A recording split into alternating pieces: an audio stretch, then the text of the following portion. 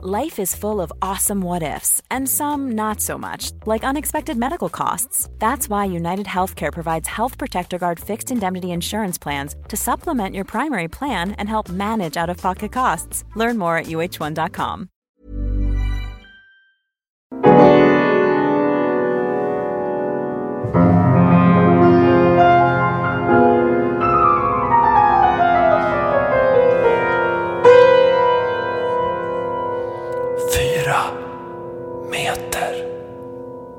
Fan, jag hatar min jävla iPhone 10 nu så mycket så jag vill döda den. Ja, men gör det då. För att plötsligt när micken här rullar på så blir man ju stress. Då bygger man ju stress plötsligt. Ja. Och då ska jag spara en skärmdump från min telefon. Ja. Och då plötsligt är det omöjligt att göra det. Ja, okay. Då ligger den där enfaldiga jävla skärmdumpen bara kvar. Så.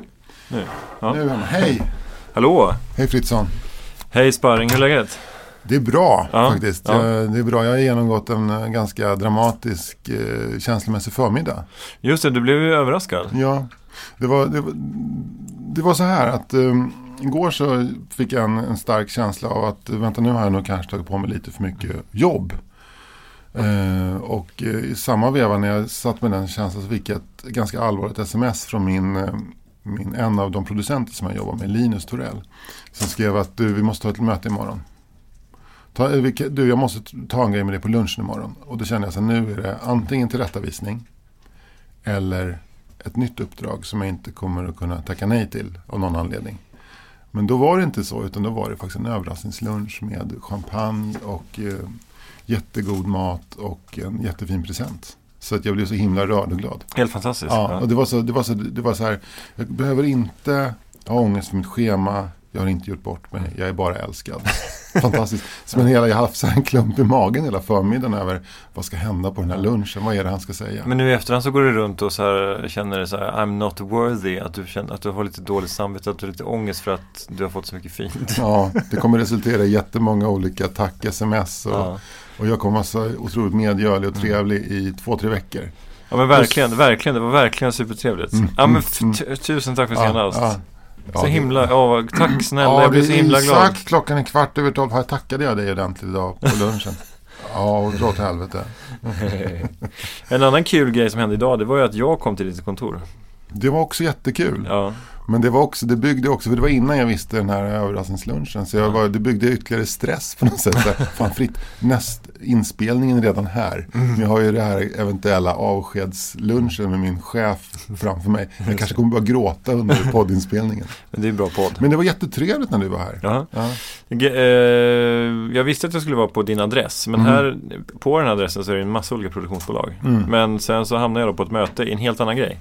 Med några personer som har ett annat produktionsbolag. Och som sitter i samma lokaler som de som du jobbar. Ja. Kan vara inte jättespännande för våra lyssnare. Men man tänker så här, vad är oddsen?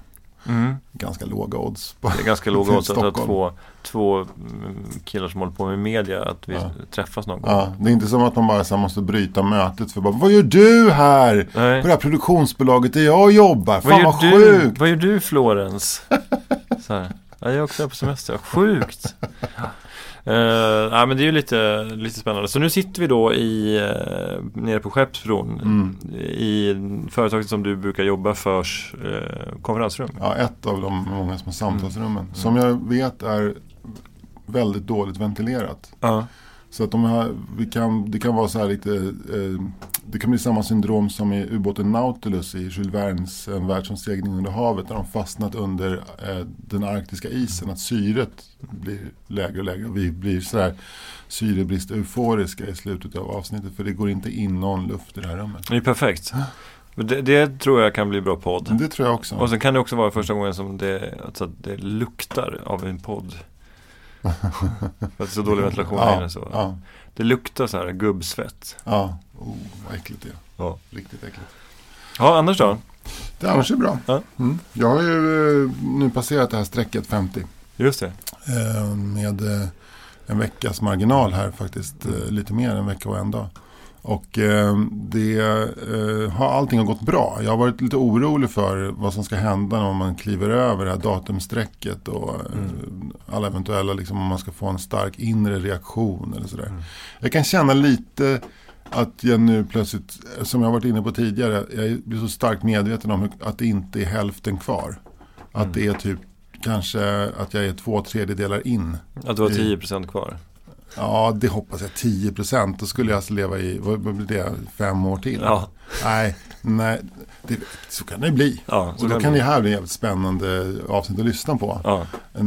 Jag hoppas väl att jag har 30 år kvar. Ja, men det tror jag också. Ja. Det men det gäller att disponera dem rätt då. Verkligen. Göra rätt grejer. Vi var i Paris på min 50-årsfest eller min 50-årsdag och bara med familjen. Och då var jag besatt av tanken på att ha en skrivarlya i Paris. Och det är väl nästan gratis, va? Eller? Ja, det är ju det. Det är bara att sträcka ut handen och dra in en. Ja. Sådär. Men då kände jag så här att det ska nog ske snart om det ska hända. Annars är det inget kul att vara 65 bast och börja liksom att skaffa en lya i Paris och sen börja inreda och fixa stammar och något vettigt badkar och så här vitvaror. Ringa Le Concierge. Ja, och sen så har man där en sommar när man är 70 och sen får man en stroke. Just det. Då kan man i alla fall liksom dö i sin skrivarlya i Paris. Ja, det vore ju väldigt vackert. Ja. Men jag börjar genast tänka praktiskt kring det här. Att jag tänker att fastighetspriserna i Paris är liksom Stockholm plus gånger 2. Och att du i sådana fall måste liksom liera dig med en massa andra skrivare. Nej, det får inte hända. Det får inte hända. Men Stockholm, det är ungefär Stockholm gånger 2 om man ska vara inne i de arrondissemangen som går från 1 till 9, då är det Stockholm gånger 4 snarare.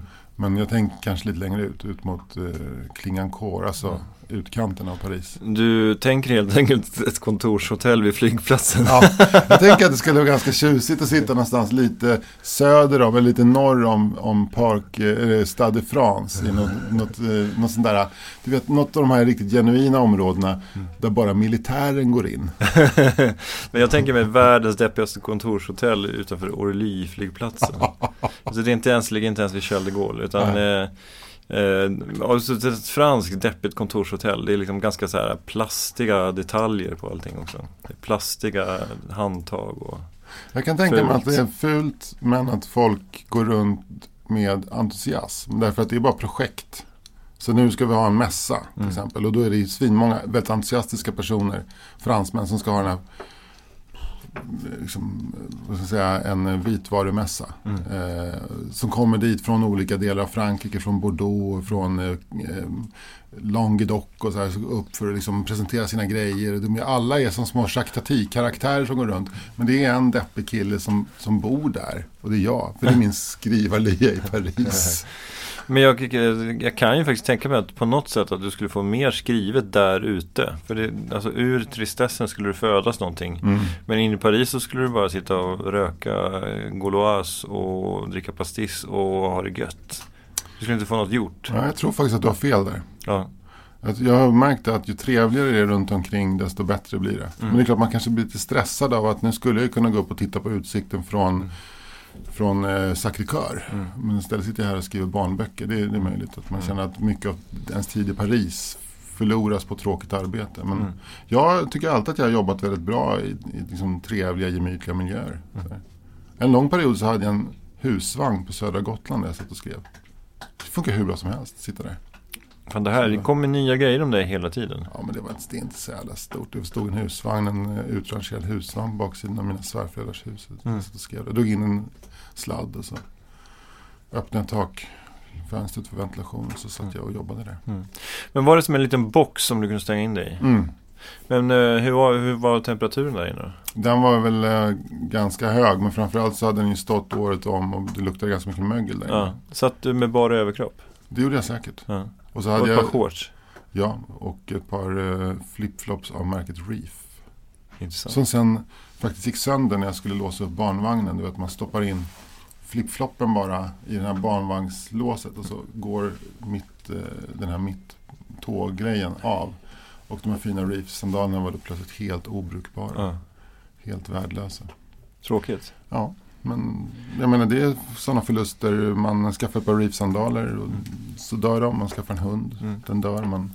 Allt ska dö. Ja, precis. Till och med den där husvagnen kanske har dött nu. Den har ju definitivt dött. Men den finns kvar?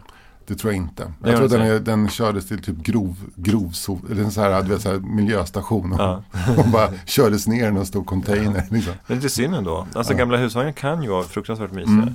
Men det är klart att om det är mögel hela, då är det inte så trevligt. Den hade gått, och dessutom så var den ju livsfarlig i trafiken. Vi försökte köra ner till havet någon gång. Och den gick på bara fälgarna och det fanns inga bromsar. Och, det var, jag undrar om det inte liksom typ någon traktor kom och skopade upp den och så bara. Den kanske ligger bakom någon lada på södra Gotland nu och möglar. Men det är en ganska mysig tanke att ha en liten husvagn, alltså ha nere på stranden som en liten badhytt / kök. Verkligen. Det är ju det kanske som de som har husbil och husvagn, det är det de jobbar, så är det så de jobbar. Att de åker ner och ställer sig vid havet och har det lite gött. Jag presenterar det som att det skulle vara något så här helt revolutionerande. Lyssna nu svenska folk, lyssna nu. Här är en grej ni inte har tänkt på tidigare. Nej. Tänk att ni kan, om ni har en husvagn så kan ni åka till en vacker plats med den. Kan så att inte bara husvagnen står kvar på parkeringsuppfarten i Vallentuna där ni bor, utan koppla den på bilen och kör någonstans där det är mysigt och vackert. Där då kan ni titta ut över havet när ni vaknar på morgonen. Men kontrollera alltid med markägaren först. Supertipsar. Jag tycker det är så jävla schysst när man ser såna folk som kommer och åka en sån gammal buss. Du vet, de har köpt en buss från 60-talet som är inredd efter konstens alla regler med olika rum och så här. Sen så har de också, kliver ur bussen och så öppnar de en lucka på sidan och där har de varmvatten. Det är så att de har kopplat kylaggregatet till så här, alltid så här uppfinna Jocke buss. Det tycker jag är svinmysigt och mycket jobb. En bekant till mig, eller en bekant la ut en sån här Volkswagen Caravelle på Blocket.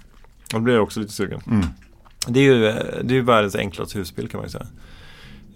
Men det finns ju lite trinettkök och det finns ju lite sängplatser. Jag tror att man kan sova typ 4 eller 6 personer. Men om man köper en Caravelle så kan man väl egentligen pimpa den. Man kan ju köpa en 90-säng, en Sultan 90-säng och liksom ställa in eller... Ja, det kan man göra. Men det är ju det feta är ju liksom att man kan ligga ovanpå varandra så att liksom det blir liksom en sängplats där uppe och sen så är det en sängplats där nere.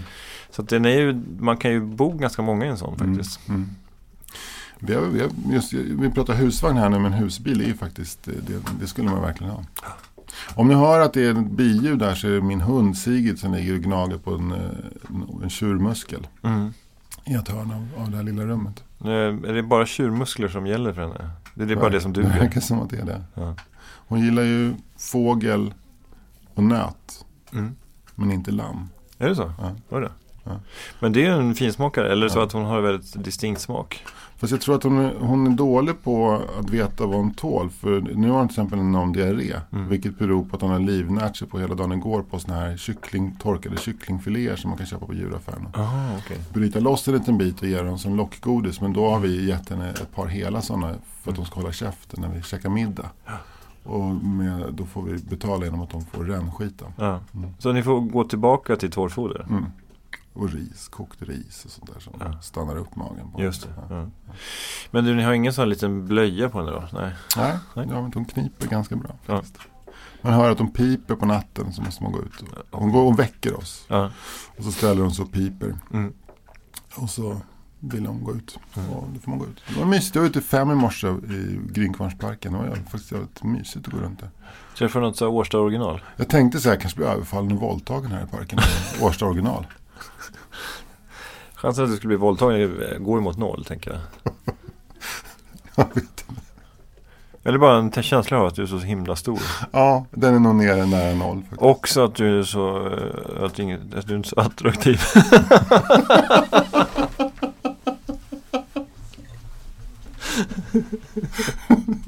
Jag strulade runt flera varv i parken och det var ingen som våldtog mig alls. Hello, I'm here. Bara pyjamasbyxor och morgonrock på mig här i parken. Finns det några härliga människor här som jag skulle vilja... Nej, vad hemskt. 4 meter. Quality sleep is essential. That's why the Sleep Number Smart Bed is designed for your ever-evolving sleep needs. Need a bed that's firmer or softer on either side? helps you sleep at a comfortable temperature. Sleep Number smart beds let you individualize your comfort so you sleep better together. JD Power ranks Sleep Number #1 in customer satisfaction with mattresses purchased in-store. And now, save 50% on the Sleep Number Limited Edition smart bed for a limited time. For JD Power 2023 award information, visit jdpower.com/awards. Only at a Sleep Number store or sleepnumber.com. A lot can happen in 3 years, like a chatbot may be your new best friend. But what won't change? Needing health insurance. United Healthcare Tri-Term Medical Plans, underwritten by Golden Rule Insurance Company, offer flexible, budget-friendly coverage that lasts nearly 3 years in some states. Learn more at uh1.com. Hörru du, har du lagt märke till att Katarina Frostensons bok K har kommit ut? Ja, jag har ju läst om det i media. Ja. Alltså Katarina Frostenson som var gift med Jean-Claude Arnault som kulturprofilen, hon har ju skrivit en bok nu. Är de inte fortfarande gifta? Jo, de är fortfarande gifta. Jag tycker jag har under hela den här perioden undrat hur Katarina Frostenson och Jean-Claude Arnauts äktenskap har mått av den här grejen. Och det tycker jag man kan slå fast bara i recensionerna att det verkar ha varit en boost för deras relation. Den här så kallade kulturprofilen-affären. De behöver ingen terapi. Nej, de har ju verkligen funnit varandra verkar som, och gått in i en gemensam bubbla av liksom förvrängd världsuppfattning. Vi mot dem. Verkligen. Skulle du säga att de är 2019s Bonnie and Clyde? Jo, men det kanske är sant. Alltså, det kanske de är. Alltså, det här, de som på något sätt vågar utmana etablissemanget som Bonnie and Clyde gjorde, eller bankväsendet som Bonnie and Clyde då slog emot. Kapitalismen i sin förlängning. Ja, konstigt att det inte blev revolution där faktiskt på 30-talet när Bonnie and Clyde härjade. Det var ju nära, känner man. Ja, men alltså, jag är otroligt fascinerad över det här greppet att skriva den här boken. Katarina Frostenson är en av Sveriges finaste lyriker, poeter och akademiledamot sedan tidigt 90-tal. Hon var liksom den heta i akademin tidigt 90-tal. Hon var som när jag var 22-23, då kunde man vara lite starstruck av bara tanken på att man skulle gå till forum och eventuellt skulle Katarina Frostenson vara där och man kanske skulle få syn på henne och kanske dansa med henne, så hon var lite het liksom. Och sen så har hon ju fallit något enormt i allas ögon. Det har varit ett konsensus runt att Katarina Frostenson är å ena sidan den här bedragna kvinnan, hon som bara stod bredvid och såg sin man sätta på unga tjejer och även den här personen som har ljugit och är som ett offer. Så har hon skrivit en bok som skulle då ge hennes bild av saken. Där jag tycker att hon har fått väldigt mycket skit för den här boken efteråt. Där hon också på något sätt, man förstår att premissen för den här boken är ju att hon inte uppfattar saker och ting som vi har uppfattat dem. Det är liksom grundpremissen. Så att hon anser inte att hennes man Jean-Claude har gjort något fel. Hon hävdar med bestämdhet att hon aldrig har läckt några namn till honom eller att hon har brutit mot någon sekretess och sådär. Påstår hon också att jorden är platt? Jag tycker att om hon skulle ha gjort det så tycker jag då tycker jag att då ska man inte bara säga att den är rund, utan då måste vi utforska det tillsammans med henne. Jag tänker det är så enkelt när man ställs inför en sån här bok som Katarina Frostenson har skrivit att bara fördöma. Men jag tycker ändå att man har ett uppdrag att inte göra det. Nu har inte jag läst den. Jag har läst några utdrag ur den. Det var en kompis till mig som satt och läste den och bara, det här är det vackraste förnekelse jag någonsin läst. För hon är ju fantastisk med språk. Men hon uppfattar ju saker helt annorlunda mot vad vi har trott att man ska uppfatta dem. Ja. Det finns ett angående den här texten då som publicerades i DN den 17 november 2017, Madeleine Gustafssons artikel som hon sen fick Stora journalistpriset för. Matilda Gustafsson. Skitsamma, då spelar roll. Martina eller Matilda. Förlåt att jag rättar dig. Ja, kom igen. Jag skulle vara glad att de är publicerade i DN. Ja, precis. Lilla hoppan. Nej, men apropå den här texten, apropå de som trädde fram, så skriver de så här, skriver Katarina Frostenson. Hur kan de som vill hämnas för att de inte fått de framgångar de tänkt sig? Några som hämtade ur vi som vill upp var bland ett antal benplockerser som velat synas på scenen ta som vittnen och sanningssägare. Hon är hård alltså. Verkligen. Men men det är hennes försvar är då bara att de som har liksom trätt fram och berättat att de har blivit utsatta av Jean-Claude, det är bara folk som är bittra och besvikna för att de inte har uppnått några framgångar. Ja. Och det är klart att så är det ju inte. Nej. Det är en för samstämmig bild. Ja, det är det. Men det är alltså, det är klart. Och så det är så att säga, å ena sidan så vet vi inte exakt vad som har hänt, men å andra sidan så finns det ju liksom en överväldigande liksom mängd bevisning att liksom hur Jean-Claude har uppträtt. Sen om det liksom är så här typ 3 år fängelse uppträtt eller om det är liksom, men det finns ju väldigt mycket bevisning. Och därför så blir ju ett sånt sätt att skriva det eller att säga det på liksom, kan jag känna oerhört töntig. Alltså det finns något oerhört töntigt i det. Ja, det kan jag hålla med om. Men samtidigt så kan jag uppskatta att det finns ett temperament i det. Att de kallar de här benplockerskor som hämtade ur vi som vill upp. Det vill säga unga oetablerade. Vad är en benplockerska? Jag undrar också vad en benplockerska är. Ja. Det är väl någon som springer efter, liksom det är så här efter Okej, man plockar ben. Den lägsta nivån av asätare som kommer liksom när först kommer lejonen och äter upp och sen kommer hyenorna och sen kommer gamarna, sen kommer benplockerskorna och liksom försöker suga ur märgen ur de sista benen, något litet okben som ligger kvar. Det är väl det hon menar.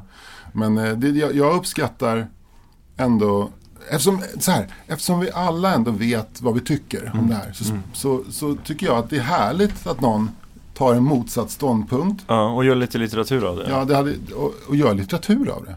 För det är otroligt underhållande. Och sen så tycker jag också att hon är konsekvent sin linje. Hon har ställt sig på Jean-Claudes sida som kanske den enda människan. Det finns en till. Horace och Riddar H. Riddar H som hon kallar honom för. Ja. Det är också så jävla fint att han som har blivit liksom, han har blivit själva symbolen för det här gubbväldet. I hennes värld är Riddar H. Men det är intressant att hon anser att riddare är något som är ridderskt och chevalereskt. Men riddartiden egentligen var ju mer alltså att man typ våldtog kvinnor. Alltså så det blir ju lite ironiskt fast hon fattar nog inte att hur ironiskt det är. Nej, hon förhåller sig nog mer till ordet riddare som Baudelaire förhåller sig till ordet riddare än verkligheten. Än vad Adam Westlund skulle ha. Just det, det känns från Allt velat veta. Medeltidsexperten. Exakt. Och även ordförande i Svenska Långbågeförbundet. Nej, kassör. Henrik Arnstad är väl ganska aktiv där också. Han är ordförande. Alltså Henrik Arnstad, både långbåge och longboard-entusiast. Ja. Det är faktiskt en av de få tror jag. Som både kör långbåge och longboard. Han kan lägga sin långbåge på en longboard. Ja, men det har säkert hänt. Om man ser Henrik Arnstad komma ner för Skeppsbron på longboard med en långbåge över axeln. Då vet man att i Kungsträdgården sitter Adam Westlund och väntar med 2 koppar te. Men skulle det vara intressant om du och jag gjorde 4 avsnitt av den här podden? Ett avsnitt där vi pratar om Fredrik Virtanens bok. Ett där vi pratar om Katarina Frostensons bok. Ett där vi pratar om Horace Engdahls bok. Och ett program där vi syr ihop alla de 3 och hittar gemensamma trender och tendenser i den här bekännelse/anklagelse litteraturvågen. Jag är faktiskt jag är inte så nyfiken på Horace bok. Nej. Den känns för tunn. Ja, men det är ju, jag bara, fan vad skönt, det är bara 100 sidor, det är superbra läs. Det är svårt att sjunka in i den på något sätt. Nej, så där korta böcker läser inte jag, vet du. Alltså är den över eller under 400 sidor? Den är 297, skit i den. Precis. 400 svårskrivna. Då läser jag hellre Ulysses eller På spaning efter en tid som flytt igen. För att den här jävla kortprosan, det pallar jag inte. Alltså. Fy fan, vilket jävla tidstjuv. Nej, men alltså igår så jag har varit sent på kvällen plötsligt fruktansvärt fascinerad av Katarina Frostensons bok och läste allt som gick att läsa på nätet om den, vilket inte är så mycket än för den har precis kommit ut och det är bara Expressen som har recenserat den, och Jens Liljestrand som sågar den jäms med fotknölarna. Och sen så växlar snabbt över till SVT Play där en recensent recenserade Horace bok och det var ju en sågning som var ännu värre. Den var så förminskande och så förjävlig. Så att man förstår att de här två personerna, de ligger liksom... Deras aktie är fallande. Leif Cern skrev ju om Horace bok i DN idag. Ja, just det. Men han var väl lite kritisk, men han var ju ändå ganska försiktig. Alltså han skrev väldigt snällt, tycker jag. Ja, men han hade ju faktiskt, jag tycker han gjorde någonting bra. Han hade ju faktiskt gått på litterära snarare än sakinnehållet. Samtidigt som man tyckte att Horace blev jävligt generaliserande när han började beskriva kvinnokönet på ett speciellt sätt. Men han kallade ju kvinnokönet i allmänhet för slumsystrar. Alltså Horace. Kvinnokönet är slumsystrar. Och jag har så svårt att spela offerrollen och sånt där. Slumsystrar och benplockerskor. Det är Stefan Kristers nästa fars.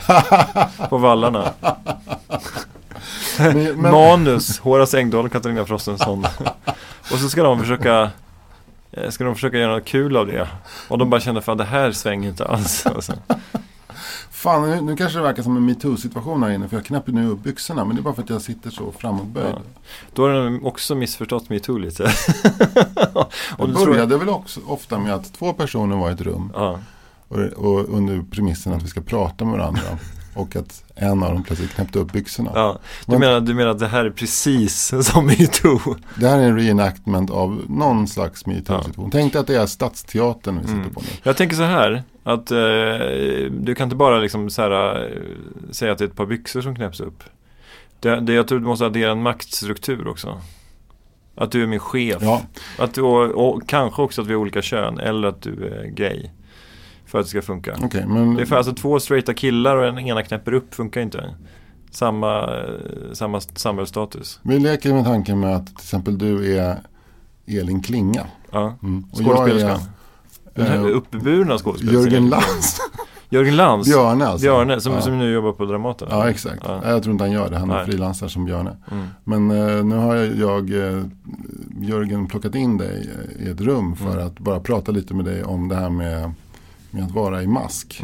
Björnemask. Och börja knäppa upp. Ja. Och plötsligt så är det inte en maskdiskussion längre. Utan det är någonting helt annat. Men det är en komplicerad situation. Ja. För han är man. Ja. Och bara genom det har han någon slags makt. Att det finns det finns ett skrämmande moment att en man är med en kvinna i ett rum och knäpper upp. Det är ju liksom, alltså om det inte är consensual så finns det ju något hotfullt i det. Ja. Men å andra sidan så är ju Elin Klinga den som är högstatus i rummet. För Jörgen Lantz är ju bara en frilansande en kille i en björndräkt. Jag byter tvärt. Jan Malmsjö. Ja. Då tänker Elin så, hur fan ska han få fart på den där? Ja, precis. Ja. Tar han Viagra intravenöst eller? För jag ser inga tabletter här. Det finns ju någon så här gammal vits som jag inte kommer kunna återge på ett roligt sätt angående en MeToo-situation. Där Lennart Hyland är inblandad. Ja. Så har du hört den? Nej. Lennart Hyland ute och kör bil. Ja. Och sen så någonstans i Östergötland. Och sen så kanske Mjölbytrakten. Och där innan nya E4, till den gamla E4, så står det en ung flicka. Någonstans i höjd med kanske Rökstenen. Ja, exakt. Ja, men Väderstadstrakten där. Men innan Mjölby, om man kommer söderifrån. Kanske kommer från Göteborg. Någonstans mellan Ödeshög och Mjölby. Ja, där kommer Hyland körande i någon slags Ford Anglia. Och ni som lyssnar på Acast nu kommer få en länk med den exakta Google Maps koordinaterna. Det kommer ni. Ja.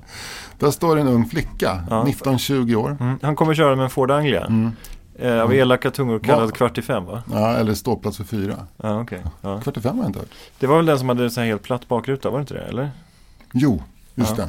Och den kallades 4:45 för att någon trodde att klockan var 4:45 och att de bara tryckte in bakrutan utan att göra någon slags lutning på den. Jaha, det var det sista han gjorde innan han gick hem och tog helg. Exakt. Jag fattar. Ja.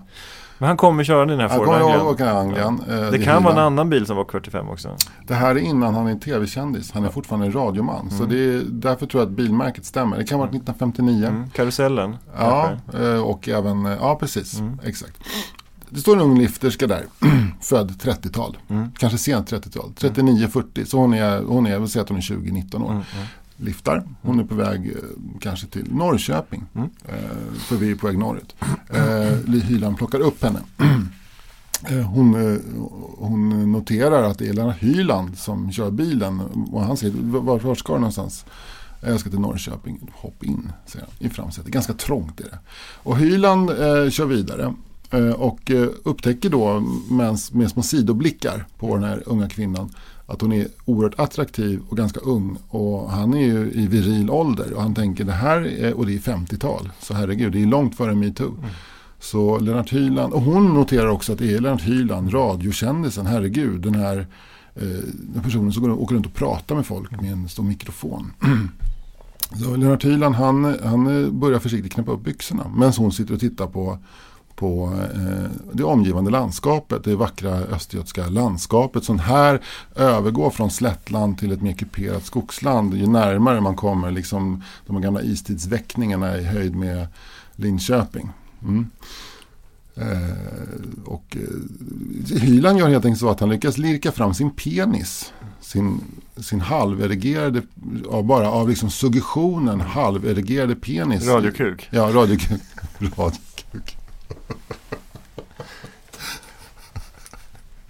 Radiokuken ligger där på Cheviot-brallan. Ja. Han kör bil, ingen bälte. Nej. Och så tänker han, nu är den framme, nu ligger bollen hos henne. Ja. Hon sitter och tittar ut och den ligger där. Och så tittar hon till och ser det här och han märker att hon ser det och han kör vidare. Och den darrar till lite så här. Och hon tittar på honom och tittar på den och han bara, varsågod. Det är bara, varsågod. Då böjer hon sig fram och tar tag i henne och så säger hon, jag ska bara hälsa till mamma och pappa. Ja, det är en gammal MeToo-story. Ja. Skulle du säga att det där är en skröna? Jag tror att det är inte ens en skröna. Det är en rolig historia. Det var något som min pappa drog för mig en sen kväll 77. När jag var så liten så att jag inte riktigt förstod vad skulle hon med den till. Så att säga. Ja. Men jag tycker den var rolig. Och den är också... Jag tyckte det fanns en nerv i storyn när du berättade den. Ja, men det var väl man märker att jag är författare. Ja, det gör man faktiskt. På de fantastiska miljöbeskrivningarna. Att jag inte bara placerar dem i en bil utan att jag liksom sätter det här i ett geografisk kontext och tidskontext. Alltså sent 50-tal Östergötland. Det är liksom det doftar Arne Mattsson om den på något sätt. Jag kände att det var lite Torbjörn Flykt. Tycker du? Tack. Ja. Tack. Det känns Torbjörn Flyktigt. Att jag var noga med geografin. Ja, men det fanns som någon tidsmarkörer och liksom skapade liksom, det fanns en doft. En tidsdoft. Ja, fan vad glad jag blev. Torbjörn Flykt är ju väldigt noga med också med logiken. Med så att tidsaxeln ska stämma till exempel. Inte som i Game of Thrones när plötsligt de skickar iväg några fåglar som med bud 400 mil söderut och det skulle aldrig Torbjörn Flykt ha gjort utan han är mycket mer noggrann. Så det var därför som jag valde så här, mellan Rök och Linköping, vad tar det? 35 minuter. Det är ungefär den tiden det tog för honom att fatta det här beslutet. Ja, men men kan vi komma tillbaka till Katarina Frostenson? Man läser ju utdrag i boken, man läser recensioner och texter, man tycker att hon är helt jävla dum i huvudet. Det tycker jag också på ett sätt, även om jag tycker att hon har rätt att skriva sin bok. Men sen så genom intervjuerna med henne som jag läste så sa hon en jävligt bra grej tycker jag. Så sa hon en jävligt bra grej, så sa hon så här, men du då? Hon tyckte att det var så jävla skönt och hon och Jean-Claude de flydde över centralstationen till tåget till Paris. Det är ju snyggt. De inte tar en jävla liksom Norwegian flight utan de tar tåget till Paris. Det är väl värdigt tycker jag. Och Greta Thunberg bara yes! Ja. Ost. Eller också så tänkte hon så här, jag friserar historien för jag pallar inte med ett rev till. Det räcker med att jag har läckt och varit ihop med den största horbocken i svensk historia sen. Jag orkar inte bli flygskammad på det här också. Nej, jag orkar inte bli flygskammad också. Det går inte. Så jag tog tåget ner. Och hon jämför ju sin landsflykt med Carl Jonas Love Almqvist landsflykt. Liksom, jag vet inte vad det var en hädelse han hade gjort. De drog väl egentligen bara från ett mediedrev men också eventuellt kanske de tänkte sig att vi stannar kvar i Paris och slipper han sitta i finkan för det här. Vilket fall som helst så kommer de ner till Paris och de går runt i boklådorna runt Seine. De dricker alldeles för mycket rödvin, röker för många cigaretter. De ligger tätt tillsammans på ett hotellrum på skrynkliga lakan och deras kroppar känner varandra utan innan de är en kropp. Jag tycker det är väldigt vackert. Man förstår ju att det där var en bubbla, som kanske en boost som de behövde i sitt äktenskap också. Som måste ha fått sig en annan törn. Men det som jag tycker var fint som hon sa, det var att hon tyckte det var så skönt att komma bort från Sverige och svensk nyhetsbevakning. Och till den franska nyhetsbevakningen. Även om den inte berörde MeToo i Sverige så mycket, så berör ju den sånt som ventileras i Frankrike. Då så säger de så, de pratar även om sin tid utomlands och hur de följde nyhetsbevakningen därifrån. Och de säger, vi befann oss i ett annat land där man har ett annat sätt att se på den här typen av händelser, mer skeptiskt och inte tro på nyhetsförmedlingen på samma sätt. Det är i alla fall min erfarenhet av att vara i stora europeiska länder. Det finns inte bara en sanning åt gången, det finns flera sanningar. Och det tycker jag är så jävla bra faktiskt. Därför att det finns så många aspekter i den här historien som man väljer bort på något sätt. Jag förstår vad hon menar, jag förstår vad du menar. Men sen, och jag kan för lite om det egentligen. Men jag tycker ju kanske att det är lite grann av en sån här grej man slänger ur sig. Att Sverige är ett så litet land och vi kan bara diskutera en sak åt gången. Och man hör det så ofta. Ja, en sak åt gången, men vi kan bara ha en vinkel åt gången. Men stämmer det verkligen då? Jag tycker att det stämmer. Jag tycker på något sätt att det bygger väldigt lätt ett konsensus. Även jag menar, om man tar en sån här fråga som kulturprofilen så han är ju dömd i domstol, så det är ingen snack om saken. Man ska inte misstro rättssystemet. Men man förhöll sig till honom som att han var helt skyldig medialt. I alla fall i etablerade nyhetsmedier även före domen. Det fanns inga röster som balanserade. Det fanns det som händer under en rättegång, det är att man försöker balansera, se, vända och vrida på någonting, intellektualisera ett förlopp. Men det gör man ju inte medialt. Tycker jag. Alltså det, och jag tänker inte så här starta någonting som får det verka som att jag misstror medier och pratar om fake news, men jag tycker att det är synd att vi är så fast. Men du har en Swish-kampanj nu och du ska sitta och göra intervjuer från din bil. Oberoende journalistik, och det finns vissa saker jag lackat du ska åka ut i utanförskapsområden och skrikprata om olika saker. Men du har full tillförsikt inför medias lösning. Jag tänker att media har en bild, jag kanske har en liten annan bild. Den måste få luft. Den måste få luftas. Ja, den måste få luftas. Men hur långt är du från att vara en sån skrikande Swish-journalist, skulle du säga? Det måste vara ett enormt avstånd. Det är ett enormt avstånd. Alltså, det är längre från det än från att ha en 3 i Paris. Faktiskt. Nej, men alltså, vad fan, det är klart att jag inte är någon jävla Joakim Lamotte.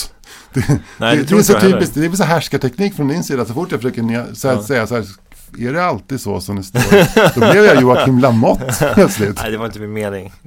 Du måste extrapolera lite grann. Så. Ja. Nej, men okej, så här då. Men hur stor del av att du är lite sympatiskt inställd till Katarina Frostenson har att göra med att du tyckte att hon var lite het 1994? Stor del. Jag älskar att det svaret kom så snabbt. 100% ärlighet där alltså. Ja, men vad kul. Nej, men kul. Men det är väl... Det må väl vara hänt, tänker jag. Vi är ju inte mer än människor. Nej, vad fan. Nej. Kom igen. Nej. Men jag skrev ju en dikt 1992 som handlade om Katarina Frostenson. Kommer du ihåg den? Jag kommer ihåg, den var typ, den handlade om att jag egentligen bara satt hemma framför tvn och kollade på MTV. Ja. Och sa till mig själv att jag får sluta sitta och zappa runt där. Fan, ikväll är det ju läsning på forum. Jag drar dit. Jag kanske blir ihop med Katarina Frostenson. Så slutade den. Så var dikten? Ja. Den ligger i någon byrålåda någonstans. Ja. Den är ju redo för att ges ut, kan jag säga. Ja, jag vet inte. Den har inte samma litterära spänst som Frostenson själv. Tycker du ska ge ut den på eget förlag? Tycker du? 4 meter förlag. Kan vi ge ut våra allra mest pinsamma cringe ungdomssynder? Ja, och nu går det förbi en stor hund där bakom. Sigrid reagerar. Det gör hon rätt i. Ja. Det var ett litet vinigt avsnitt, känner jag. Jag vinade ju på lunchen och hoppas att inte folk tror att jag är någon slags Joakim Lamotte-kille som försöker liksom relativisera skuldfrågan i fallet Jean-Claude Arnault. Men jag tror jag ingen kommer tycka. Men jag tycker ändå att om man är förälskad i en person och stå på den personens sida så har man också rätt att skriva en bok. I en bok som man ger ut med en ansvarig utgivare och med sig själv som namn, som man rätt att egentligen skriva vad som helst.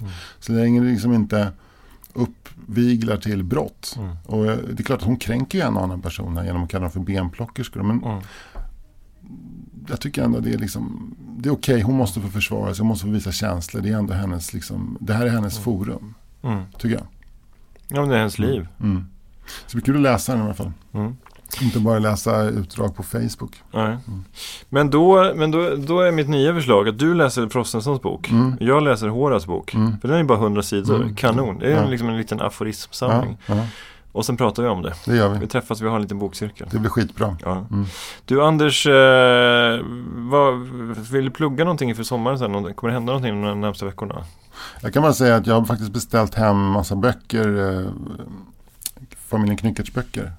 Det finns ju Familjen Knyckerts och Födelsedagskuppen, Familjen Knyckerts och Gulddiamanten och Familjen Knyckerts och Snutjakten. Och om man känner att man inför sommaren vill att ens barn ska med sig lite ett bokpaket i baksätet på bilen eller i tältet eller i den hyrda stugan någonstans på Orust, så kan man kontakta mig via mail på asparring@gmail.com, så kan man få ett signerat exemplar skickat till sig för den facila summan av 160 kronor inklusive porto. Om man köper alla 3 då, finns det någon rabatt då? Jag har inte tänkt på. Nej. Jag tycker att det är jag ligger så otroligt lågt över F-priset så att det är nästan en förlustaffär ändå. Så nej. Då blir det 160 gånger 3. Det vill säga 80 gånger 6. Det vill säga 420, va? 420 blir det då. Nej, 480. Du då? Jag har ingenting att plugga. Nej. Jag tycker att man kan följa mig på sociala medier. Fritz och Fritzons med Z och S på både Instagram och Twitter. Försöker jobba på. Twittrade idag till exempel. Jag kan läsa upp vad jag twittrade idag. Då lät så här på min Twitter. Då lät det så här. Man måste ändå beundra Adaktusson. Han har alltså arbetat på SVT drygt 30 år utan att avslöja att han är en Nazgul. Tack för att du skrattade. Och tack för att ni lyssnar. Ja, tack. Hej då. Pojken och flickan på Drottningtorget ser de kysser varann. De blundar för bussar som kör förbi som bara älskande kan.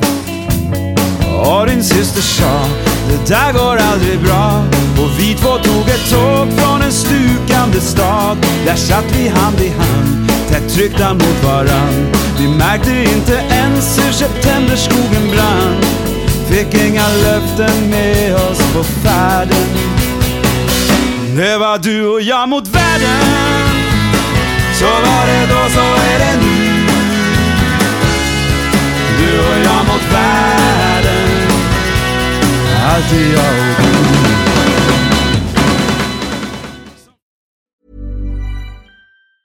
Even when we're on a budget, we still deserve nice things. Quince is a place to scoop up stunning high-end goods for 50 to 80% less than similar brands. They have buttery soft cashmere sweaters starting at $50, luxurious Italian leather bags, and so much more. Plus, Quince only works with factories that use safe, ethical, and responsible manufacturing. Get the high-end goods you'll love without the high price tag with Quince. Go to quince.com/style for free shipping and 365-day returns. Planning for your next trip? Elevate your travel style with Quince. Quince has all the jet-setting essentials you'll want for your next getaway, like European linen, premium luggage options, buttery soft Italian leather bags, and so much more. And is all priced at 50 to 80% less than similar brands. Plus, Quince only works with factories that use safe and ethical manufacturing practices. Pack your bags with high-quality essentials you'll be wearing for vacations to come with Quince. Go to quince.com/pack for free shipping and 365-day returns.